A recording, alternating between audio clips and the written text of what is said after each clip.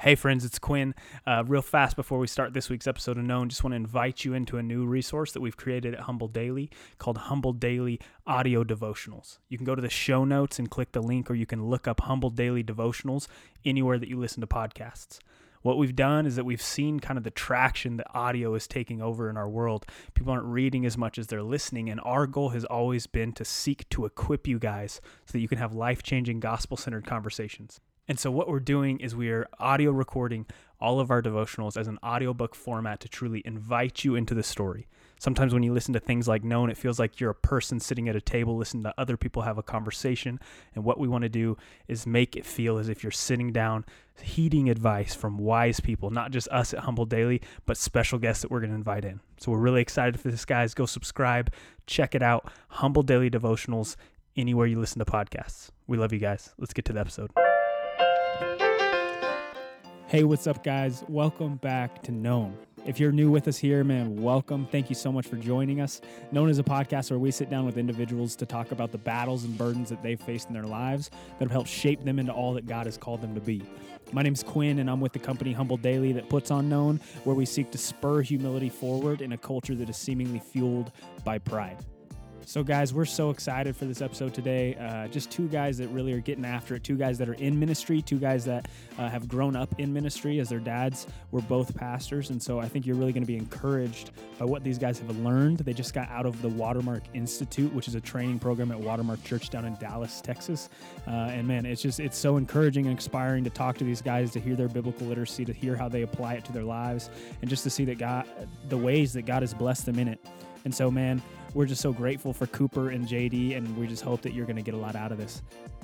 Before we get rolling, just want to talk about the people that make this all possible. This season's sponsor, which is New Ethics Formulations. You can go to nevethics.com in the show notes, and you can click that link, and you can use the code KNOWN for 15% off of any of their products. You guys, their products are some of the most scientifically researched and clean products on the market, and they just operate in all honesty and transparency, and we're just encouraged by the way that they do that. So go check them out, whether you need protein, whether you need sleep aids, whether you need whatever it is. I personally use them and personally yoke myself to them as I understand what they're doing and love the way that they're operating and how they're carrying themselves in a market that's typically full of deception. So go use code KNOWN at nevethics.com and check them out. Before we get rolling, guys, just want to be fully transparent with you.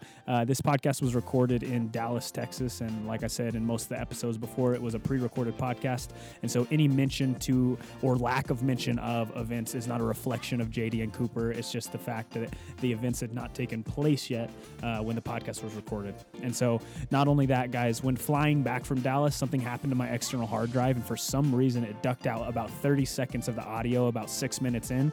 I'll come back on the microphone and tell you when that is. But yeah, so don't be weirded out by that. You'll hear my voice again at about the 6 to 7 minute mark around there. But yeah, I think you guys are really going to be encouraged by this. I know I'm encouraged by JD and Cooper, the way that they live their lives, the way that they lead, and just the way that they really fully submit and move in the way that God has called them to. And so guys, you're going to be encouraged. Trust me on this one. If I have any credibility with you, listen to this one to the whole way through. Love you guys. Hey, what's up, guys? Sitting down for a really special episode today with two guys that I respect a lot. Haven't got to spend a lot of time with them, but very encouraged by the way they're choosing to live their life and walk in the calling that God has put before them. So one of these guys is Mr. JD Rogers. How you doing, JD? Doing good. Thanks for having me. Yeah, Mr. Cooper Wagner. It's a pleasure to be here, guys. Heck yeah. So let's just start with a little bit like, who are you guys? For people who don't know, maybe we usually are interviewing athletes and things like that. Oh, you guys are. So, yeah, we're staying in the same lane. You know, so glad we could be here. Yeah, I had to skip a workout to be here. Yep, same. Coach is pretty upset, but you're worth it. Oh man, I love it. So JD, what's a little bit of your backstory? We'll start with you. Yeah, I know a little bit of it. Yeah, but I'll be learning here too. So totally joking. In no way, shape, or form an athlete. However, was born in a small town in East Texas, near Longview, Texas, called Union Grove, and grew up a pastor's kid. My dad and my mom came to know the Lord when I was 7, and then I quickly started getting into the church and Christian scene. However, really started to, I would say I became a Christian after my freshman year of college. Before that, it was pretty works-based and a false gospel that I believed. And so after my freshman year of college, I accepted the Lord. And before that, I was pursuing music. I was a band nerd, actually. So you're really going off script here. I was a drummer, and I quickly knew that I wanted to be in ministry, that I wanted to be about helping people discover what I had discovered.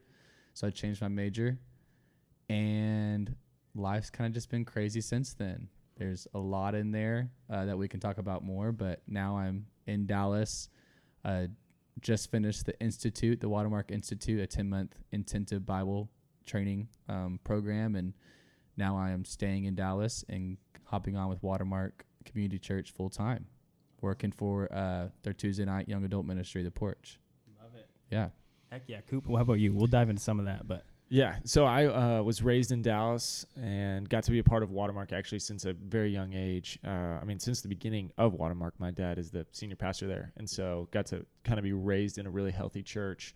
I had similar to JD. We just went through Romans, so it's funny to all my thought process is through Romans lens now. If JD was like a works-based kind of salvation, mine would have been like the moral man in Romans 2. Where I just loved the idea of morality. I saw the benefits of being a Christian, like how it would just go well with people, and not in a health, wealth, prosperity way, but just in the good life is when you walk with Christ, and got to see that from a lot of people around us. And I loved the idea that everybody thought that I was the same person that they were. And so I was a very moral kid, was involved in everything with the church, was the all-star kid in the youth ministry, my teachers loved me at school, and I stood out from all my friends in a way, but my faith wasn't my own. I had a lot of secret sin and just in the sexual pornography world, and I would never do any sin that was like public. I wouldn't drink, I wouldn't have sex with a girl, I wouldn't do any of that, but I had this secret life. And that kind of was like my my freshman through junior year of high school. Senior year, I kind of got exposed, and then went to Arkansas my freshman year of college. Really had friends there through Kanakuk that I was just like, it's a pretty place, I want to go hiking, and didn't go to school while I was there, even though I was enrolled in school. So my parents invited me to come back home, and a warm invitation. Came back home, took a semester off, kind of plugged back into Watermark, and I think for the first time was like, okay, I got to figure out what I believe. I got to figure out which am I going to serve myself and do things for my own benefit, or am I going to serve God? And am I going to surround myself with people who are going to push me towards that? And so I think my sophomore year of college, which is really when I just took a semester off, is when for the first time I was like, okay, this isn't about me. I'm going to surrender my life for the Lord. He's not only my Savior, He's my Lord. We can't pick and choose what aspects of Jesus we get, and my life started to look a lot different in how I lived it and why I lived like I did. So, and then like JD, just finished the Institute and loved it. Great experience. We literally finished 3 days ago. Heck yeah. So it's a long time coming. Yeah. I always say it's the best thing I would probably never do again. Yeah, well, especially the way we did it. Exactly. It was miserable and amazing at the same time. Yeah, so true. There's a lot to learn from these last 10 months. Hey guys, this is the little blip that I had talked about in the beginning where the audio had ducked out for about 30 seconds. After JD and Cooper had introduced themselves, I asked them the question, being that they're both pastors' kids, what it was like finding their own faith and moving into their own faith and out from under their parents' faith. And we're going to jump back in about 10 seconds into Cooper's answer. I loved God, but He didn't really love me. And so I think, and you see, A.W. Tozer, one of the most famous writers, Christians, there's no downline, right? We don't know any of his kids' names. They didn't have any impact in ministry from what we know. And so I think there's these pastors who just don't spend time with their families. And so their kids go off and they do crazy. They go party at school. And that's one camp of pastors' kids, is crazy, reject the faith, prodigal children.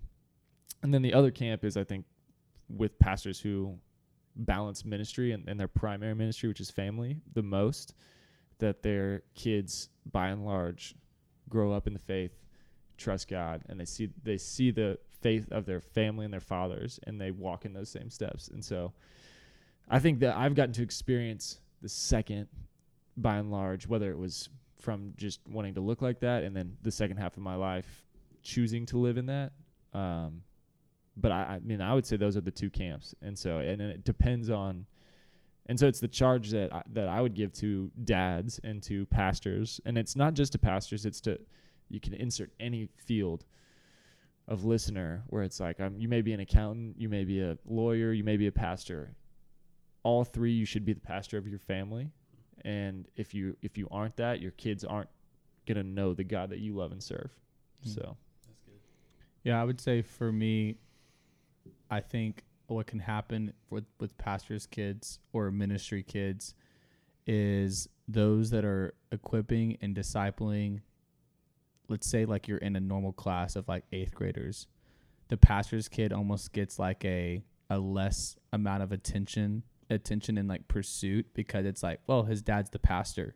So like he's getting this. I should focus on the whatever kid. Yeah. And I would just say, I would push back against that, because what pastors and ministry kids get really good at is faking it and putting on a mask to hide, because they put so much expectations on themselves. And because they think I have to portray an image to like bring like honor to my parents who are a part of this church, I'm not allowed to mess up and make mistakes like everyone else is.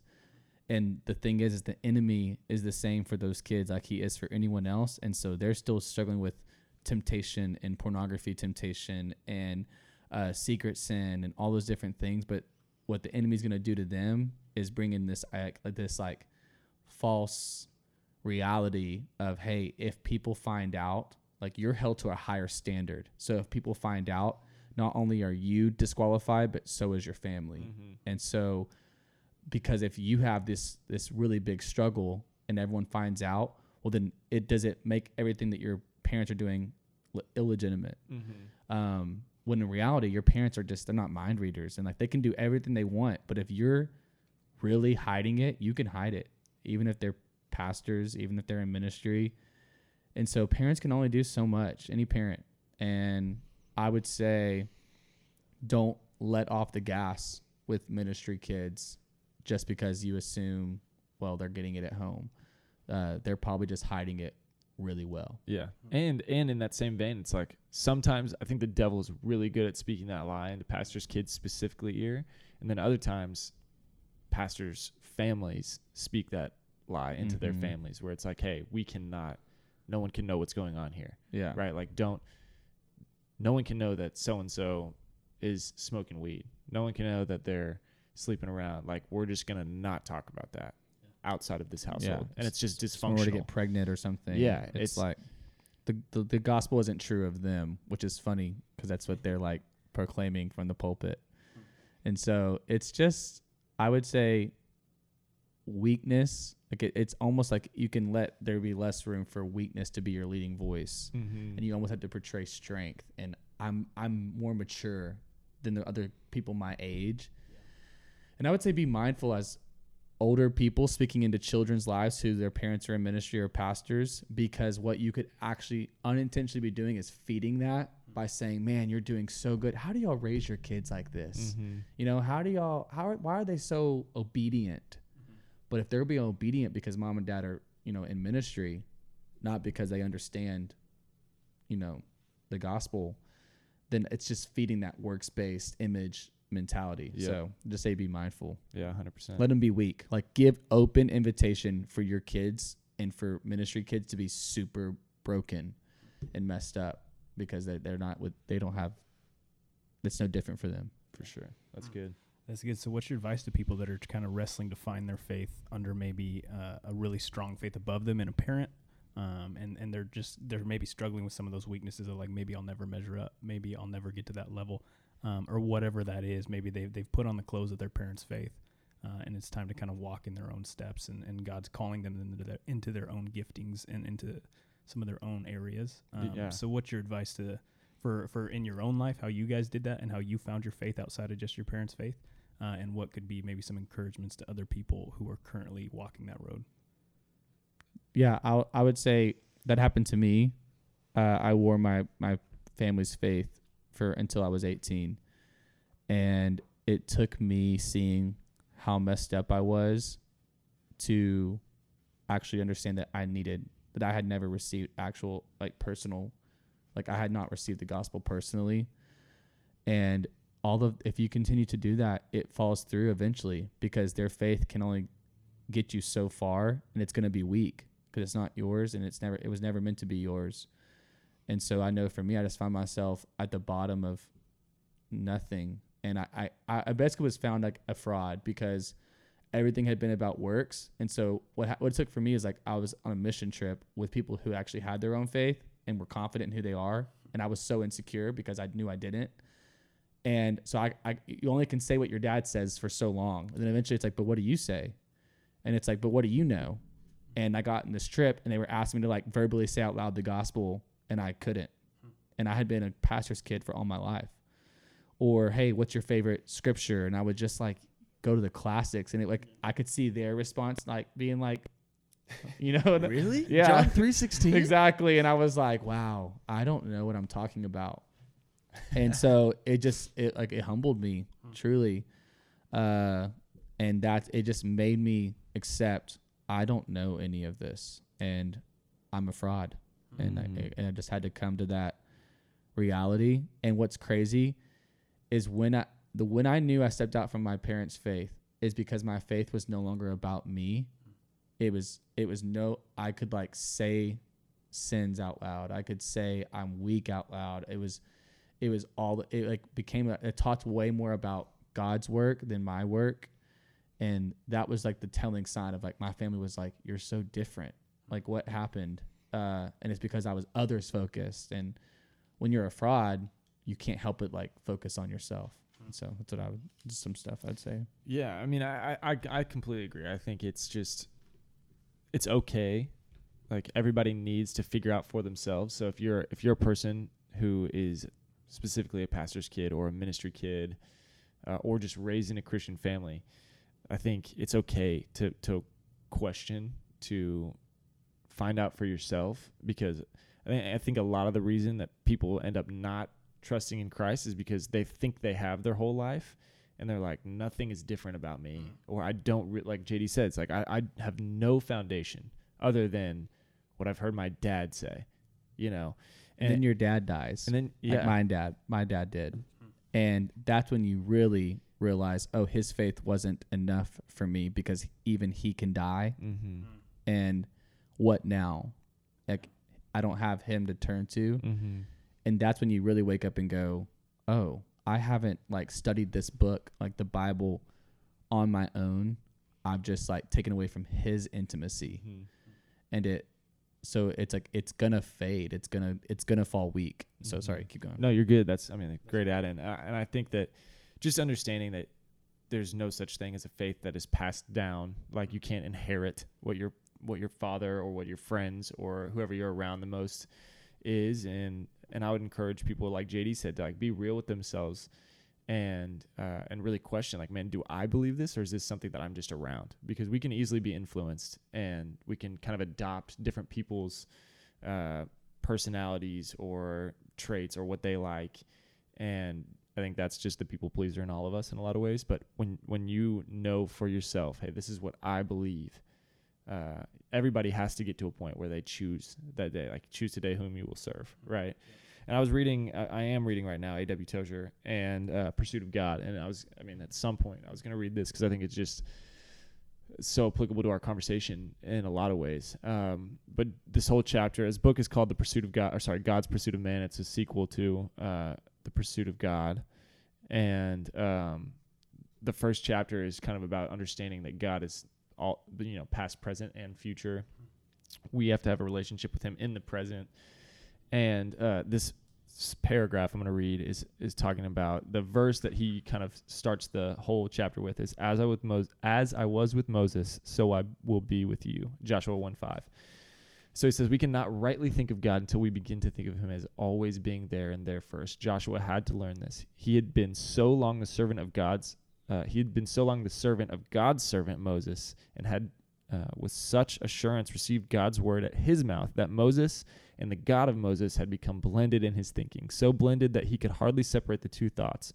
By association, they always appeared together in his mind. Now Moses is dead, and lest the young Joshua be struck down with despair, God spoke to assure him, as I was with Moses, so I will be with thee. Nothing had changed, and nothing had been lost. Nothing of God dies when a man of God dies. And I think, I mean, that's the kind of what we're talking about right now is like Joshua had to decide for himself. Like he had been around Moses. I've been around Todd Wagner. JD had been around his dad. That like we know these truths. Like we knew what Moses believed, and I believed what Moses believed, I thought. But then Moses passes away, and you're like, wait, what did Moses believe? Who does he believe in? And he didn't have this faith. He didn't have this personal relationship with God that he was rooted in, that he knew this is my next step. This is my next step of faithfulness. And so I would encourage those people and all people, don't let someone else's faith be the faith that you think you believe in, right? Like find your own foundation, and because there is only one foundation, right? People die, ideas fade, but God remains. And so we just have to find out for ourselves who we believe in. So and just if you're listening right now wondering, is this my faith or someone else's I'm riding on? I would say a good question to wrestle with is when circumstances come, when storms hit, what do you find yourself running to? I think about Romans 4, where it's talking about Abraham's faith, and though the odds were stacked against him, he was 100, his wife was barren. It just seemed like there was no way that he was going to have a son, let alone nations bigger than the sand on the sea to count. But it says that no unbelief made him waver, but he was completely confident that God would do what he said he would do. And Abraham, that's how you knew it was his faith. Like he had faith in God's promises despite his circumstances. And for me, before my faith became my own, I ran to everything else. I ran to my dad's faith. I ran to my mom's truth. I ran to others. I never ran to God because I wouldn't have known how to listen or to recognize or even what to look for or to ask of him because it wasn't my faith. And so that's just a good question to wrestle with of like, where do you run to when storms come, when life hits, when things change, when life is chaotic? And that could be a really good sign of like what your faith is in. Mm-hmm. So that was when I was reading Romans. That was like one of my favorite passages right there. It says, I'm just going to read it because it's so worth it. Yet with respect to the promise of God, he did not waver in unbelief, but grew strong in faith, giving glory to God and being fully assured that what God had promised he was able to perform. Therefore it was also credited to him as righteousness. Now not for his own sake only was it written that it was credited, but for our sake also, to him to whom it will be credited. I'm a terrible reader. As those who believe in him who raised Jesus our Lord from the dead, he who was delivered over because of our transgression and was raised because of our justification. And it's just like Abraham had that faith. He was just like, man, I don't know what's going on around me. I don't know. God has said this thing, and all I can do, that's all I can cling to. I can trust the promises of God because he will keep them. So, and I didn't know what God had said and promised me because I didn't have my own faith. I didn't read his word. mm-hmm. I just had only taken what man had said of their time in the word. And that's what is one of my fears of the podcast generation, of the YouTube generation, of the Instagram mini sermon clip generation. I don't think those things are bad. I think they're meant to be a resource to encourage you to go to the source, which is your intimacy with God. But what happens is these pastors spend 6 to 10 plus hours of intimate time in their faith with their God. And we get 30 seconds to 30 minutes of their hours spending with the Lord. And we're just getting spoon-fed milk, and we never know how to go like feed ourselves. And it's because we don't have our own faith. We're riding on the coattails of others' faith. And so I just think it's so important. Like those things are good, but they're never meant to be the resource. Like they're never meant to be or the source. They're meant to be a resource. Mm-hmm. And so just, again, another question to ask yourself is like, do I spend more time listening to others, what they were revealed in their intimate time with the Lord? Like, do you know more of what your favorite put in speaker's name? Do you know more of what he has to say about God's word than what God's word has to say about God's word? Mm-hmm. Like, do you know how to study it on your own? Do you want to turn to it before you turn to man? Like, what is your posture towards the word of God? And if it's not the first source of truth and the voice of like that you're turning to, then you gotta rearrange your priorities. Yeah, and that's not meant to be a shaming thing. Like there's no shortcut for that other than spending time. Yeah. Right. Like you can't just. I think a lot of people because of the culture we live in now, like JD said, is there's these mini clips, there's podcasts, there's tweets, there's Facebook posts, there's like all these shortcuts. It's like, oh, I can understand all of Romans in 20 minutes, you know? Turn it up And it's double the speed. yeah, and but there's no shortcut, right? Like the job of a preacher, which JP, JB, Wow. whatever. Justin Bieber, Jonathan Yeah. Pokluda. How many times have you been called JP since you came to Watermark? every day. Yeah. Every single day. That was a genuine accident. Okay. Happened to my Stand Deliver. I don't know if you heard that, but The job of a preacher is to like press through the veil and spend time with God and then report what you see there, right? Like you just go through, you spend time with God, you read His Word, and then you come back to the masses, which is their job. They're getting paid to do, and you just say, "Hey, this is what I learned." Right? This is like, because it's genuine. They're not the expert. They don't have the corner on truth. They're just doing what every Christian should do. And so, again, there's no shortcut. Like you have to spend time with God, and you make time for what you care about. So, and this could be a good segue. I don't know if you're looking for one, but that's what I loved about in my time at he's Watermark. like, I'm not trying to do your job for you, but I can't help but thinking this way. Yeah. I think one thing I've really appreciated in these last 10 months is what our leadership at Watermark calls us to, is like, hey, we're all pastors. We're all students of the Word. And don't just come and hear what I have to say. Go figure it out on your own. Like, go study it. Go know it. Go become an expert on the Scripture. And I just don't think a lot of people want to do that. I think like, nah, like I trust you. Like I'll take what you, and then like you're saying, like the pastor is doing what his job is to do. But man, what a shame it would be if you never got to kind of spend that time with God. Like that's what a pastor I think is really called to do, is to be like, this is so good. You should go try it. Like you should go want to go spend time with God like I am. Like that's what happens to me. I don't necessarily walk away going, man, I'm so glad I learned that from his time. I'm like, I want to believe it like he believes it. But the only way you can believe it is if you experience it yourself. And so that's what these last 10 months with the Institute has been for me, is like, I see all of these leaders that I trust and really appreciate getting up there, and it's like they believe it. They have convictions. They believe it. And it comes from that time. And so it's like, it's worth me taking 10 months to get in that, to see, like, let me test what you're saying. And the amazing thing is that everybody has that opportunity, right? You don't. The Watermark Institute, which again we can talk about in a second, is an incredible launching pad, right? But even thinking back to the Old Testament, there was only one person who could interact with God. It was, and once a year, right? And now, through the blood of Christ, everybody has an opportunity to push through the veil and spend time with God. And that is like ultimately what Jesus died for, is for us to be back in relationship with God. And we don't do it because we just don't see the significance. And so it's not like JD said, it's the job of a preacher to make us want to do that. And we don't. And that's because, back to the original question, is like, we don't have our own faith a lot of times. And we live in this like temporary atheism where we know like things about God, but we think, like, even reading the whole Bible this year, like we read the God of the Old Testament and you're like, man, what an amazing interaction they got to have with God. They saw miracles every day. They saw his provision, pillar of fire by night, cloud by day. Like he gave them the tabernacle to see his holy, like all of these different things. And then you're like, oh, and then we read the New Testament. We read, 1st and 2nd Thess. We read Revelation. We read these.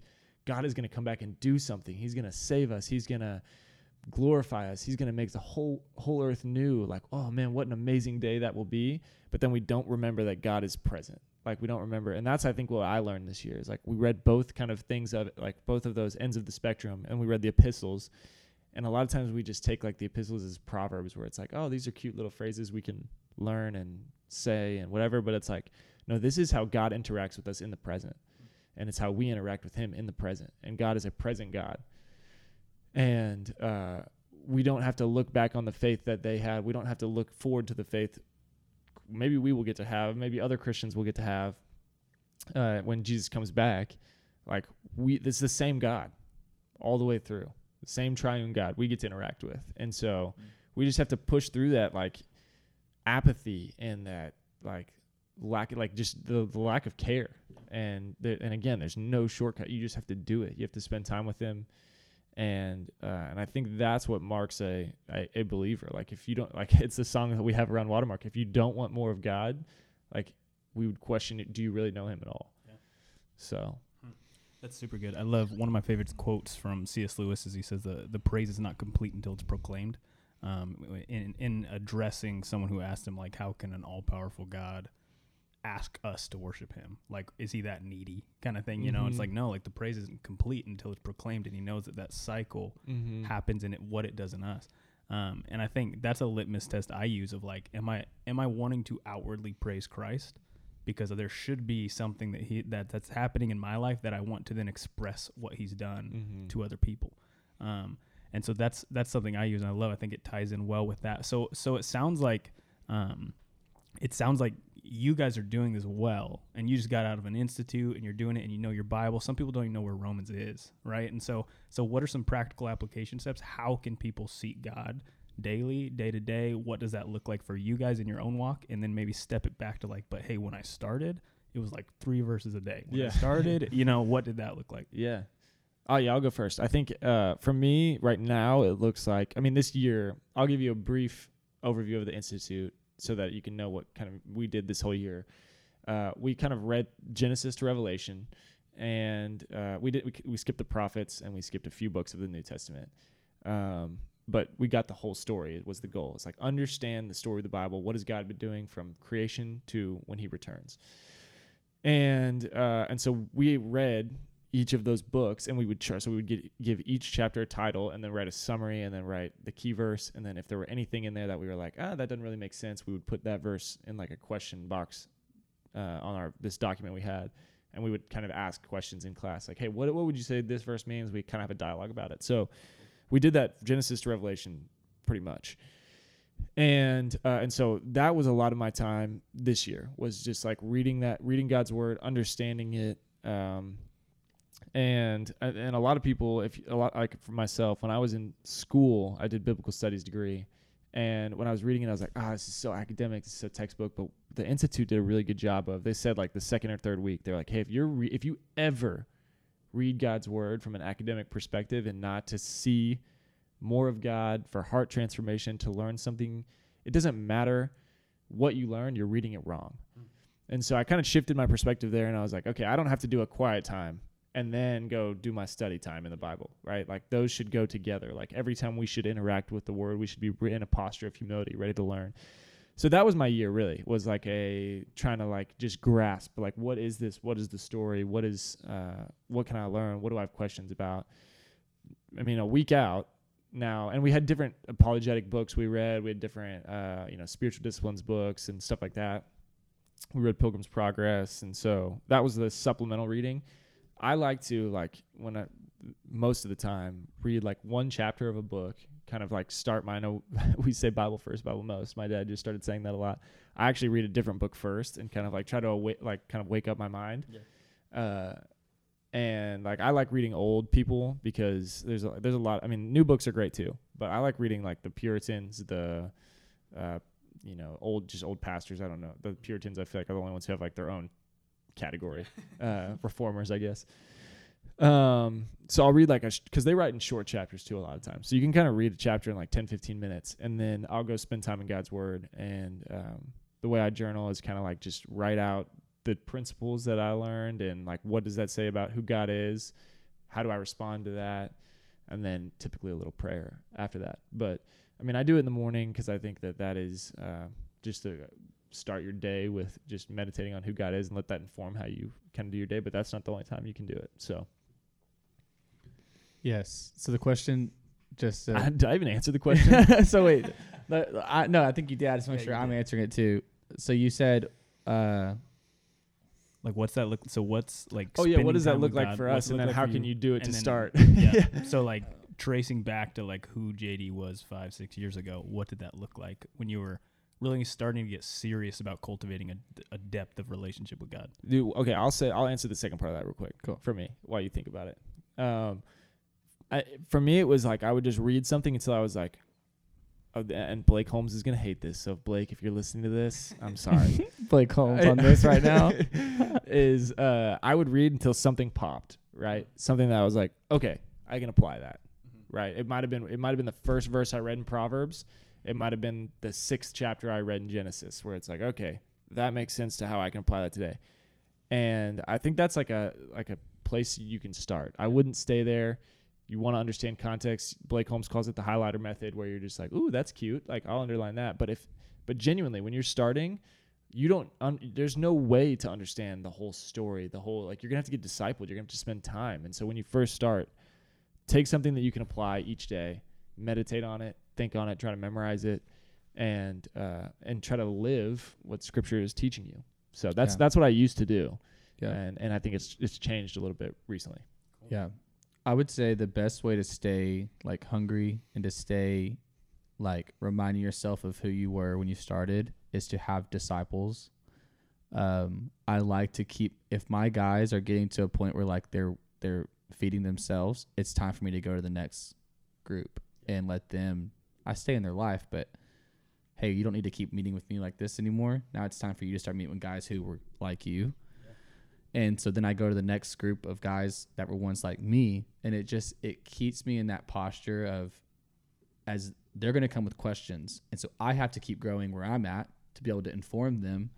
But then too, I think it just reminds you of like, it keeps you that the gospel is everything.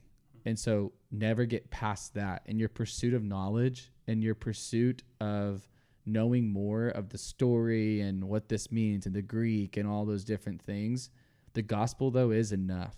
And it's what changes lives and it's what changes hearts. And a lot of the Bible is of people who didn't believe that faith was enough and knowledge was, or the law was. And so I would say what's really been helpful for me in my pursuit of knowing more of God is being near people who are experiencing him for the first time, because it stirs my affections and it brings me back to the gospel and my need. And so that's one thing I would just say is helpful. With that being said, what I used to do is it was the highlighter method for sure. What I would do is I would like read the Bible through the lens of application and to preach it. So I never got to sit in it. Yeah. Like, it was never about my intimate time with God. It's like, okay, how is this going to help others? Yeah. It was all about others, and which is it's a form of pride, because what that means is now I'm thinking through the lens of like, I want to show that I know this and that God's word, like I'm in God's word. Yeah. And so let me show you. And so it was never about the present reading. It was about the post after. When I say post, I mean like posting it or telling it. Yeah. And so I was never just fully in it. And so, for example, like when Peter steps out of the boat, I would read that story and be like, oh, it's like when God calls us into a season of change and storm, and he took his eyes off Jesus and and I would just make it all about present day application. Yeah. And didn't care about context. But it's part of that because of like so many pastors. Some of the biggest pastors do that, right? Like, yeah. Like it's part of that because who we were listening to was like, man, God's going to meet you in the storm and he's going to fight your battle. And like, not that they're even saying things that are inherently wrong as much as it's like there's context to that story. Yes. Yeah. There's just, again, you can say nothing wrong, but you're still not doing it right. I think like for me, at least my heart, it was about that. It was about proclaiming it in this animated storytelling way. But even I think one day you can get there confidently and do that with the right posture. But here's how I knew I wasn't, is because deep down though, I was like, but don't ask me questions about who these people are or where they came from or how it's part of the bigger story. And so the whole time it was out of an insecurity to cover my lack of knowledge. Mm-hmm. And it was about, let me be charismatic and let me be funny to distract you. So you're like walking away feeling like you're going to charge hell with a water pistol, and you're really motivated to go share this with someone.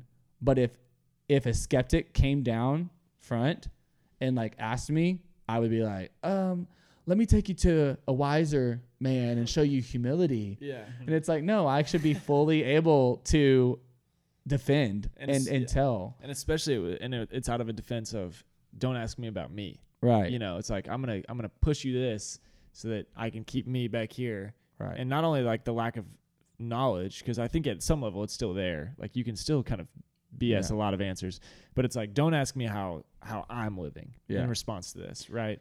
And so it's like that's what I think I did in a lot of the application. I mean, like, same thing, not necessarily how I would apply it to my own life. How could I help others apply it to theirs, or how could I try to make people think they should apply it to theirs? Yeah. So, but I mean, a good place to start for for a new Christian, I think, read the book of John, understand who Jesus is, take it in slow chunks. Don't feel like you have to read. Don't feel like you have to spend an hour.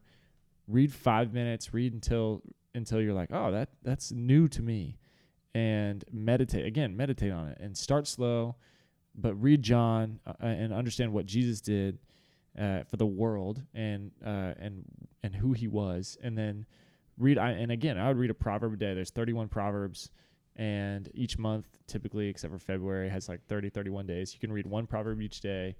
And the Proverbs is very application driven, and you can just like read it and be like, okay, I shouldn't gossip today. That reminds me not to gossip, or that reminds me not to look at an adulterous woman, or that reminds me, for whatever it is. There's tons of application in Proverbs. So that's where I still do that. I still almost read a Proverbs a day, just because it's such a helpful, just pithy statements. So. Yeah, I think.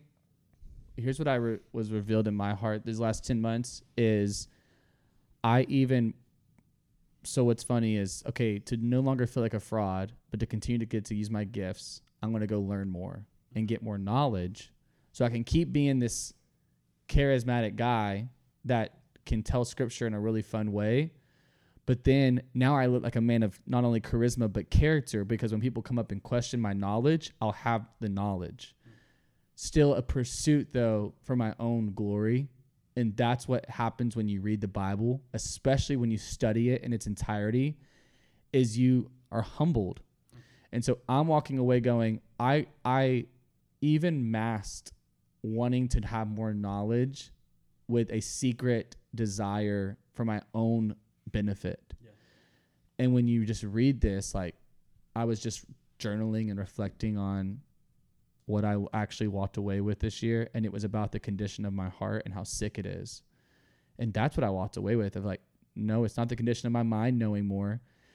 It's not the condition of my body and its gifts. It's about the condition of my heart where nothing is good. And that was like the reality of even having to teach Romans at the end of the year, of just Romans 3, just making the case that no one is righteous. No one seeks God. We don't even know how to. That's how wicked we are. And that's how much of a problem we are. And that's what reading the Bible did, is it changed my heart to stop trying to prove something and stop trying to be something I'm not.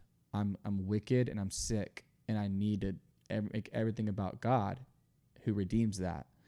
And in terms of like the pursuit of knowledge and institute, like a story I kept going back to was John 5, where the Pharisees are, Jesus just healed a guy on the Sabbath, and they're like, how dare you? And they're trying to get him to trip up. Like, you think it's lawful to heal on the Sabbath? And what's up with that? And he proclaims that his authority as the Son of God. And then he just tells them in verse 39, you search the scriptures because you think that in them you have eternal life. And it is they that bear witness about me. Yet you refuse to come to me that you may have life. And that's what I learned in my pursuit of learning, like in the scriptures, is what you see. What I did not know was the Old Testament had Jesus in it. I thought he didn't come on the scene until the New Testament. Jesus is very present in all of the scriptures. And so you never can make the scriptures about you, because you see that it's always been about God's plan for you, despite your sin from the very beginning. And it humbles you. So Jesus is just saying to the Pharisees what he said to me this year is like, you're going to search the scriptures thinking that in this knowledge, you're going to have more life and feel like less of a fraud up there. But until you see that the scriptures point to me, they always have, that's the only way you get freedom up there, is because now it's no longer about you and your knowledge or your charisma or anything. It's only about you being sick and me saving you. And it's so crazy how the basics are everything. It's like, yeah, you learn that from the beginning. Romans 3:23, all have sinned. Like, you learn all that, but it is, the basics are everything. and we forget the basics.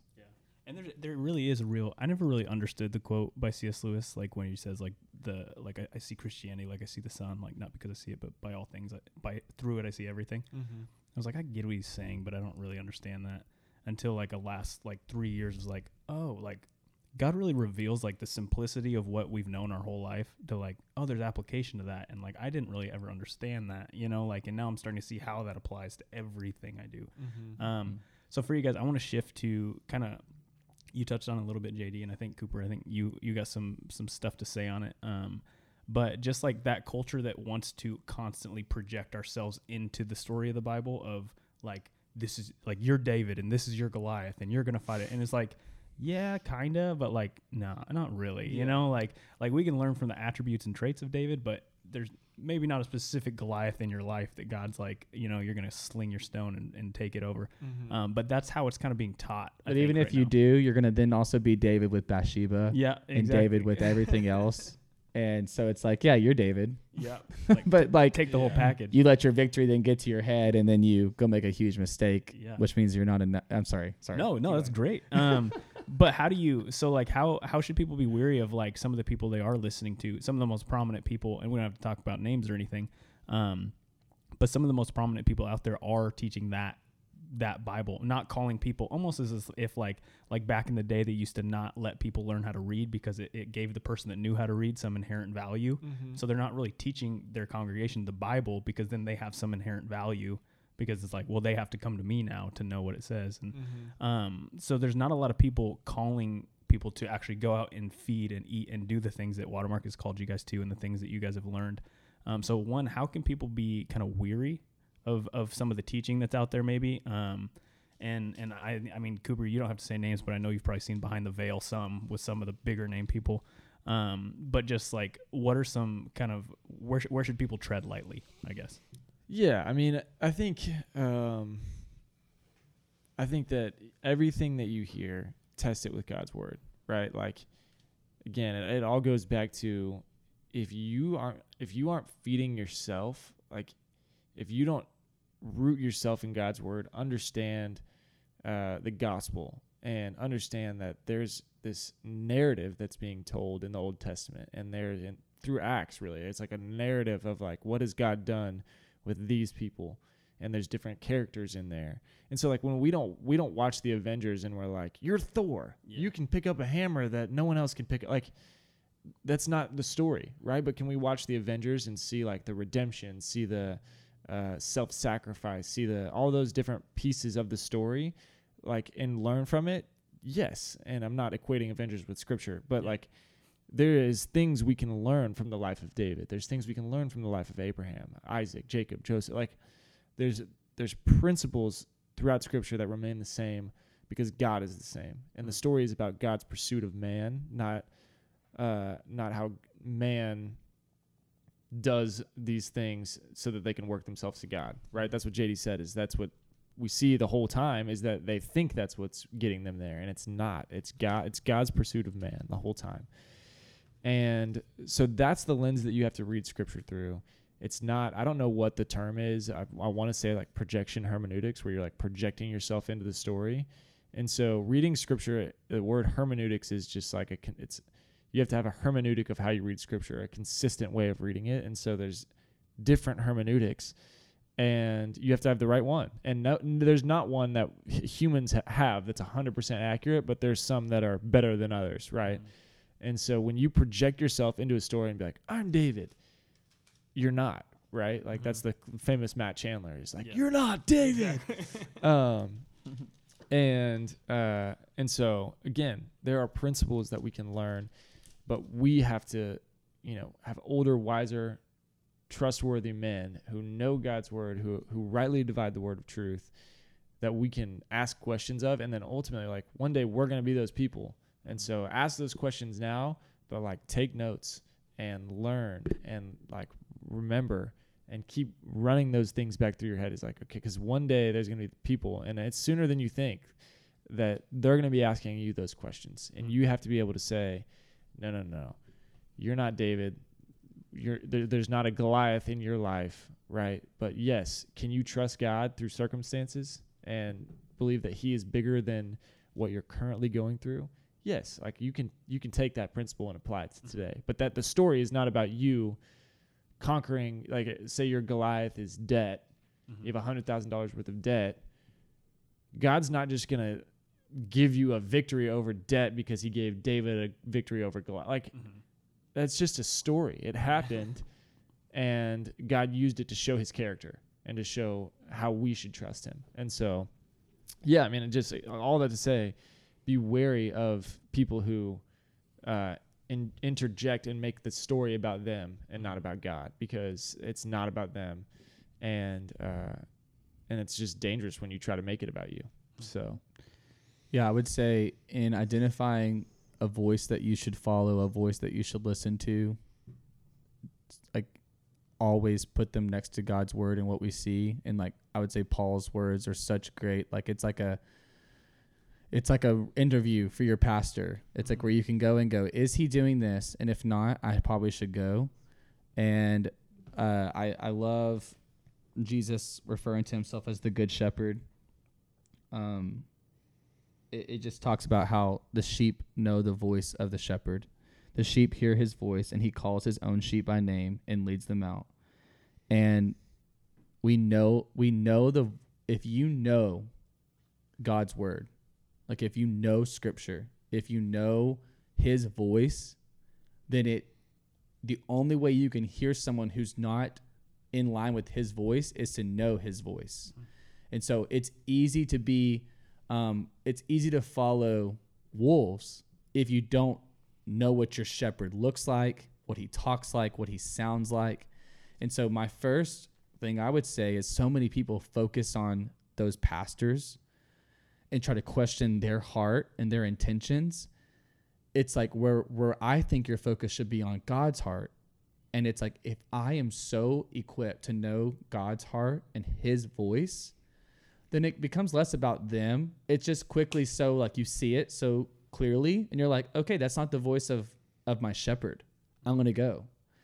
And then you just pray for them. And that's like, I have changed immensely towards people like that, where my heart used to be against them. Now it breaks for them. And I want to be their friend. Where I used to be like, get away from me. It's like actually what they did is they breathed insecurity in me, because deep down at one part of my life, I used to want to be them.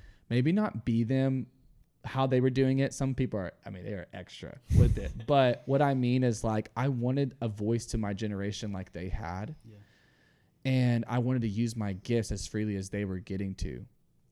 And so because of that envy, anytime that you're envious, it's so easy to point. Like you point out. And that then just showed more wickedness of my heart. And so I started to point in. And so my encouragement to people would be like, hey, focus on your walk. Keep reading God's word. Stay hungry. Stay humble. And let God, they're going to have to give an account. And so focus on your flock, on your ministry. And make sure that when they listen to you, they're hearing the voice of the shepherd. They're getting pointed to the voice of the shepherd. And if we would all just focus on our flocks, I think it would be a healthier system. And so when doing that, 2 Timothy 4 says, Paul says, I charge you in the presence of God and of Christ Jesus, who is to judge the living and the dead, and by his appearing in his kingdom, preach the word. Be ready in season and out of season. Reprove, rebuke, and exhort with complete patience and teaching. For the time is coming when people will not endure sound teaching, but having itching ears, they will accumulate for themselves teachers to suit their own passions, and will turn away from listening to the truth and wander off into myths. As for you, always be sober-minded, endure suffering, do the work of evangelists, and fulfill your ministry. I think that is such a clear paragraph in Scripture that you can walk into every setting where it's a one-to-many communicator and go, is he preaching that? If your pastor's life looks like dandelions and roses and they have health and wealth and they're telling you if there's no evidence of suffering and hardship and mess and rebuking and reproving and exhorting If it's all motivation, encouraging, go get more, live a blessed life, there's a problem. Like, it's so contradicting to God's word. And I would say if your leaders have no sign of suffering in their life, that's what I really took away from studying the New Testament, of the assurance of suffering and hardship and messy situations. That's what ministry is. And if they're telling you something different, that's just not the Bible I'm reading. And so were those things, it says, with itching ears, we're looking for teachers. My flesh, it's naturally drawn to people that are itching my ears. Tell me how pretty I am and how gifted I am and how much God wants me to do great things for the world. And if I'm doing nothing but feeling good and motivated, I probably need to check myself. And that's what I really appreciate what you said before we even recorded, is that what you said, what drew you to Watermark is you walked away always feeling challenged. And that's what the word does. And that's what Watermark's preaching is, the word, is it challenges you, it corrects you, it convicts you. If you're not feeling heavy conviction, man, it's like, I don't want to walk away feeling good. Yeah. And like someone just tickled me with, I don't know, fruits of the Spirit or something. I was looking for this quote the whole time right there, but I saw it the other day of Charles Spurgeon, where he says essentially, I'm going to butcher it, but like, truth, if something is massive and widely accepted, it's probably not true. Yeah. Right? Because truth is not popular. It never has been. Mm-hmm. The guy who came and spoke the most truth ever, Jesus, was crucified.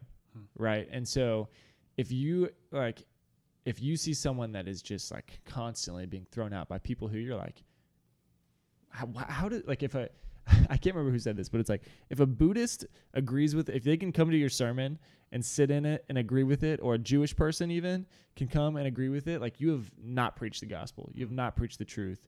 You have preached a feel-good, motivational message with maybe the story, right, that is in the Bible. And so those are people you want to be wary of. And there's also some big churches that are doing it well. Like, Watermark is a big church, and I think that we're teaching God's word well and accurately. But I mean, Watermark also doesn't have the same platform that these other huge churches are getting through social media, and like, they're not being reposted over and over and over and over. And I hope we are one day, because I want the truth to get out there. But truth just isn't popular. And if people are widely accepting the random things you're saying, like, I would check, like, I would just have a check in my spirit where I'd be like, okay, hold on. Yeah. Like, that guy is not a Christian. I know him. I know what he does. And he is accepting everything I'm saying. So I need to rethink how I'm saying it, because the gospel is offensive and truth isn't popular, you know? So good.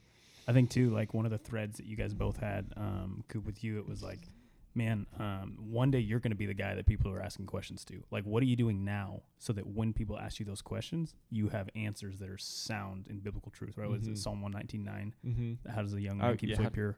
Guarding his word. Right, and so we had to memorize that one. I was like, do I know it? Yeah. And so that, and then JD, you're saying, like, I think one of the ways I relate to what you said is, it's like, man, sometimes you gotta have people in your life that know the voice of God and have heard the voice of God in order to decipher the voice of God in your own life, right? Like, and to look in the Word and see what it is, and to have people point you to certain things that are like, hey, no, the Bible actually says this. And I think I'm reminded of Eli and Samuel, of like, right, when God was calling to Samuel, like, he kept going to Eli because that was the voice he was used to. And then Eli finally was like, oh, no, the Lord is calling you, you know? Mm-hmm. So there was a man in his life that was like, no, ask, like, speak, Lord, your servant listens. Mm-hmm. And so being a young person right now, like, what is the importance of pursuing God in your youth, outside of the fact that Solomon kind of capstoned his writing with it?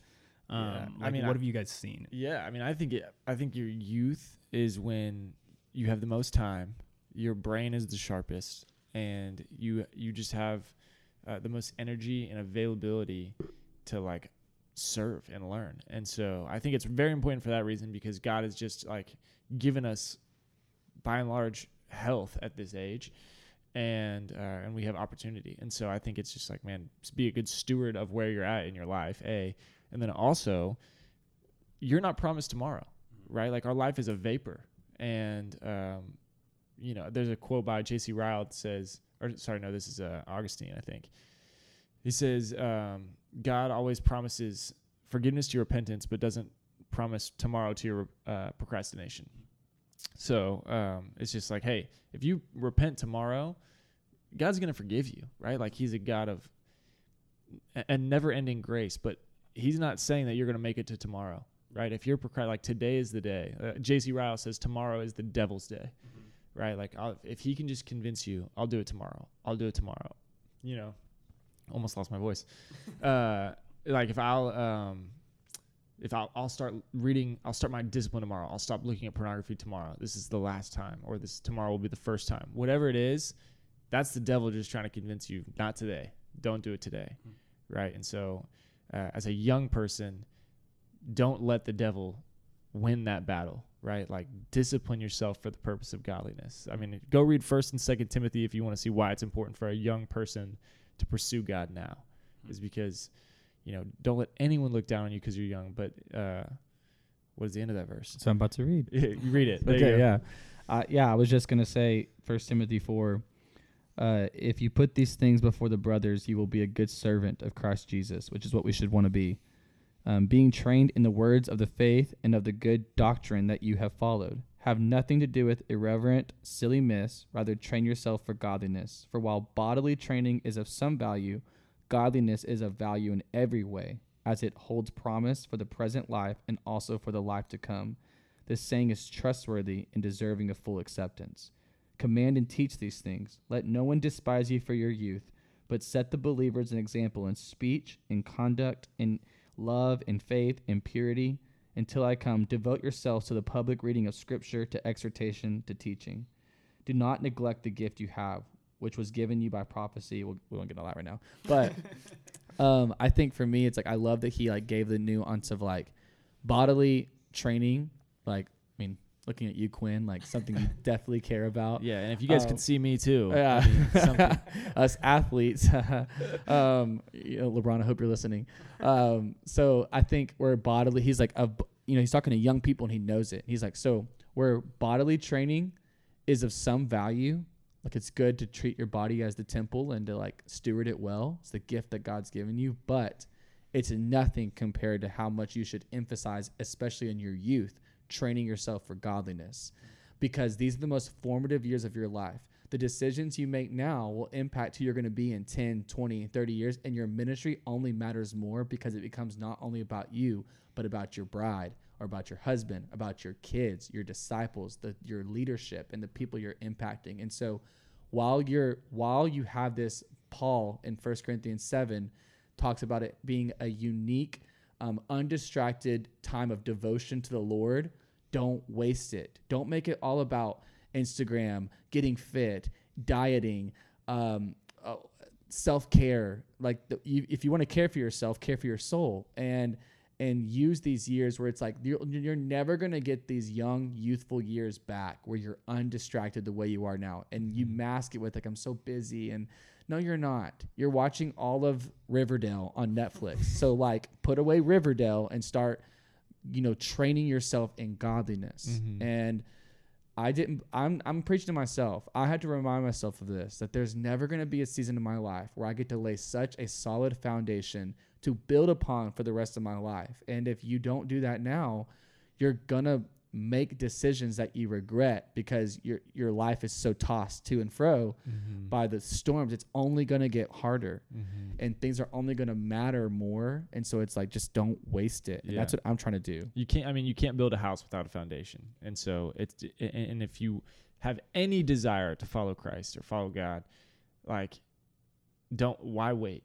Why wait? I would go listen to the Church Leaders podcast. There's one that they talk about, I think it's called Importance of Your 20s.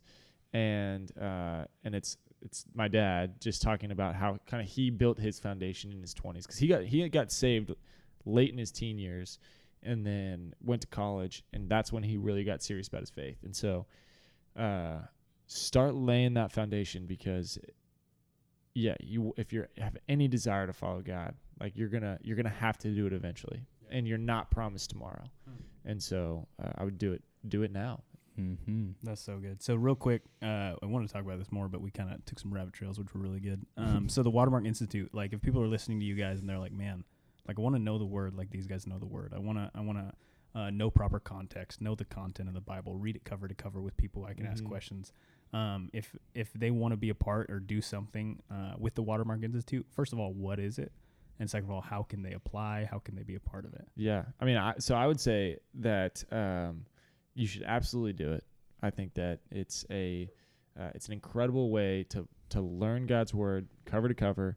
You learn theology, you learn the story, and like JD said, more than anything, if you ask any of the 41 people who went through it with us this year, I think everyone would say, and they say to you on the first day, the goal of this is not for you to get knowledge, it's for you to love God more, right? And I think that is what, yes, we've learned a lot, but I think all of us, our hearts have changed. And you get to do it in the context of community. You get practical ministry experience with a healthy church. You get world-class teaching.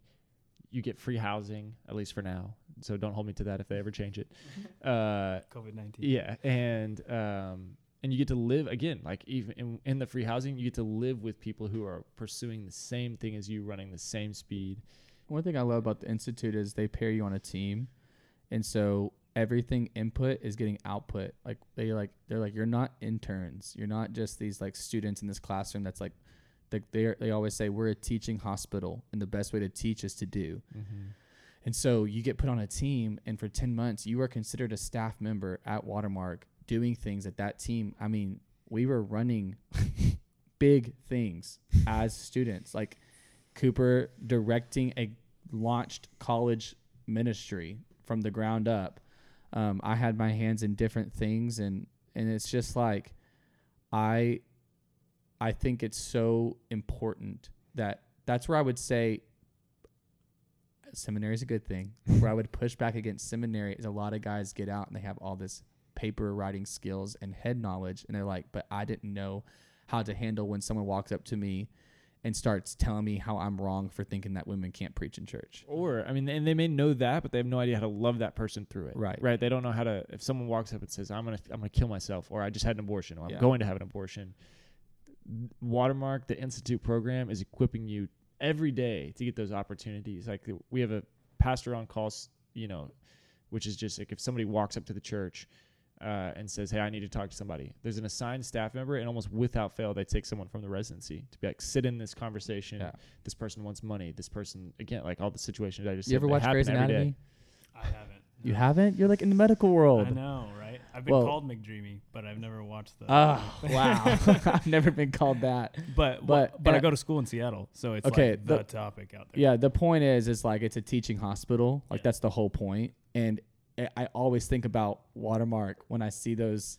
I'm not endorsing Grey's Anatomy, but I think back. I watched them in college, and they, the interns, and then the residents, and then the fellows, and then the surgeons, and like it's like exactly how it is. There's residents and there's fellows. And that's why they call it that, right? Exactly. Yeah. And it's like it's like just like a surgeon is sitting there, and you are the resident holding open that body, and they're working on the heart. That's what kind of is happening. Is like you are holding open this like conversation, and then you're watching your teacher work on their heart, and then the next time they're saying, now you work on the heart. And it's just like, so it's a really cool parallel. I love that they do it like that. You don't feel like interns, and you feel like you are on staff at a church and a part of what God has called the church to be. And then, but I would say this, if you're like, man, circumstances vary. I think that Watermark Institute does a lot of things that are accessible to you. I know one thing that was super helpful that I didn't even know existed before this was the Bible Project videos that are all available on YouTube, Genesis all the way to Revelation. And so you can just go type in Bible Project Exodus, and you're going to get an entire overview of the book of Exodus, and they draw it all out. It's really cool, animated. And I didn't even know that. And so it's like, sit down, study Genesis. How do you study it on your own? You should buy the ESV Study Bible. It's what they purchased for all of us. And a study Bible, I think so many people try to study the Bible with just a Bible. And I did that, and I can't believe I got as far as I did, because there's nothing informing you about, hey, here's what this means. And so study Bibles are so helpful, where I'm like, okay, I don't really know what this scripture means. And then you just go down to the footnotes, and it's like, okay, Romans 3:20. Go down, Romans 3:20. Here's what this Paul is probably speaking of. Here's where he was. Here's why it was influenced by this. And it's so helpful. So if you study Genesis with a study Bible and then watch that video, you are on a way on. If you do that for the entire Bible of knowing your Bible. Mm-hmm. And so it's one of those things where it's like, if you can do it, sign up. Applications open up every fall for the following year. Sign up and do it. Go look into it more at watermark.org/institute, I believe. I think that's right. Yeah. And if not, go to Google and type in Watermark Institute. Yeah. And the video, honestly, it's a little outdated. I wish they would update it. I put that in my feedback. But Classic creative. Blake Holmes, if you're listening to this. But yeah, I mean, do it if Blake you can Holmes do it. listens to this and makes it this far, we've done our job. Yep, that is so right. So yeah. No way. He dropped out at the highlighter method. Yeah. Cool. So yeah, I would say do it if you can do it. But if not, start there. Sweet, man. Yeah, I think I've heard DMARV say that he would replace a seminary degree with an ESV study Bible. Like, that's hilarious. Yeah. I mean, again, seminary is great, and we do the guys who've taught us have gone through seminary. Yeah. Both of them. Yeah. And all three of them, and they just are like, man, like what they said, what JD said earlier is seminary serves its purpose, but a lot of times you don't get the practical ministry experience, and that's what Watermark's trying to provide. Is like, hey, we want to equip you. Give me somebody. JP. I mean, JP never went to seminary. Yeah. He doesn't even have a college degree, and he is one of the leading voices in our generation now, I think. And so, you don't need a seminary degree. But again, it serves its purpose. I think there will be some people from our class who go. You get like 12 to 25 hours of seminary credit, depending on where you choose afterwards. And but you don't need it. You need to spend time in God's word and spend time loving people. And that's what Watermark tries to provide. So good, man. Love it. Thank you guys so much for sitting down. Yeah. If people are like, man, I like these guys, where can they find you, follow you, hear more about you, from you?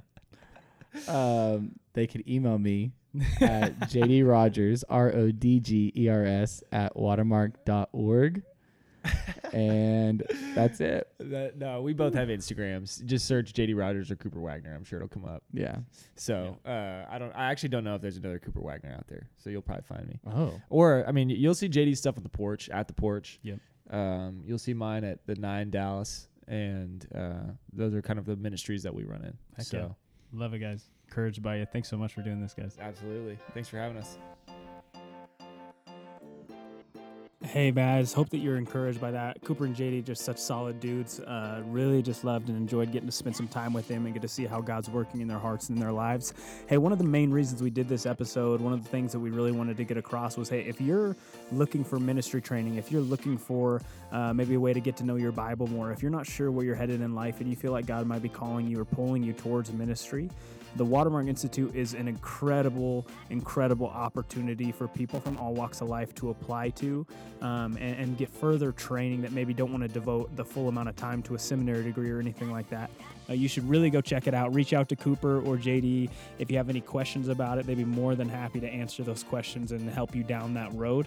But yeah, man, if you have a year or if you have some time where you just really feel like God is calling or pulling you towards ministry, we couldn't encourage you more to take a step in that direction. Man, we couldn't be more encouraged by Watermark and all that they're doing and just the way that they steward what God had given them. So yeah. Hey guys, go check out New Ethics Formulations. We're so also encouraged by them and just so thankful for them and their partnership with us. Head to nevethics.com and use the code KNOWN, KNOWN, for 15% off of any supplement of your choice. If you have the time and you're willing, and just take 30 seconds to a minute to leave a rating or a review, that just helps us get the resource in more people's hands, and we'd be so grateful for that. So thank you guys for listening. Thank you for all that you do. Let me just pray out. Lord, I pray for all these people that are listening. I pray for the ministry of what Cooper and JD are doing in their lives and how you're shaping them. I pray for all the individuals here that are just wondering what God has on their life. What call do they have for them? How can they be more disciplined? How can they be more diligent in their walk and in their faith with God? And I just pray that JD and Cooper's vulnerability, honesty, and transparency spoke to that and just helped them maybe take a step and move forward towards more of what you have called them into. I pray if ministry is something and training is something that's been on these people's hearts, that they would reach out, that they would apply, that they would be a part of the Watermark Institute. Just so many good things coming out of that church, which is such a great, healthy, biblical expression of what the church should be. So we're grateful for them. We're grateful for all these people, Lord. We pray over their lives and just ask that you would be in them, and that you would be the number one part of them, Lord. And so we're grateful for you, thankful for you. In your name we pray. Amen.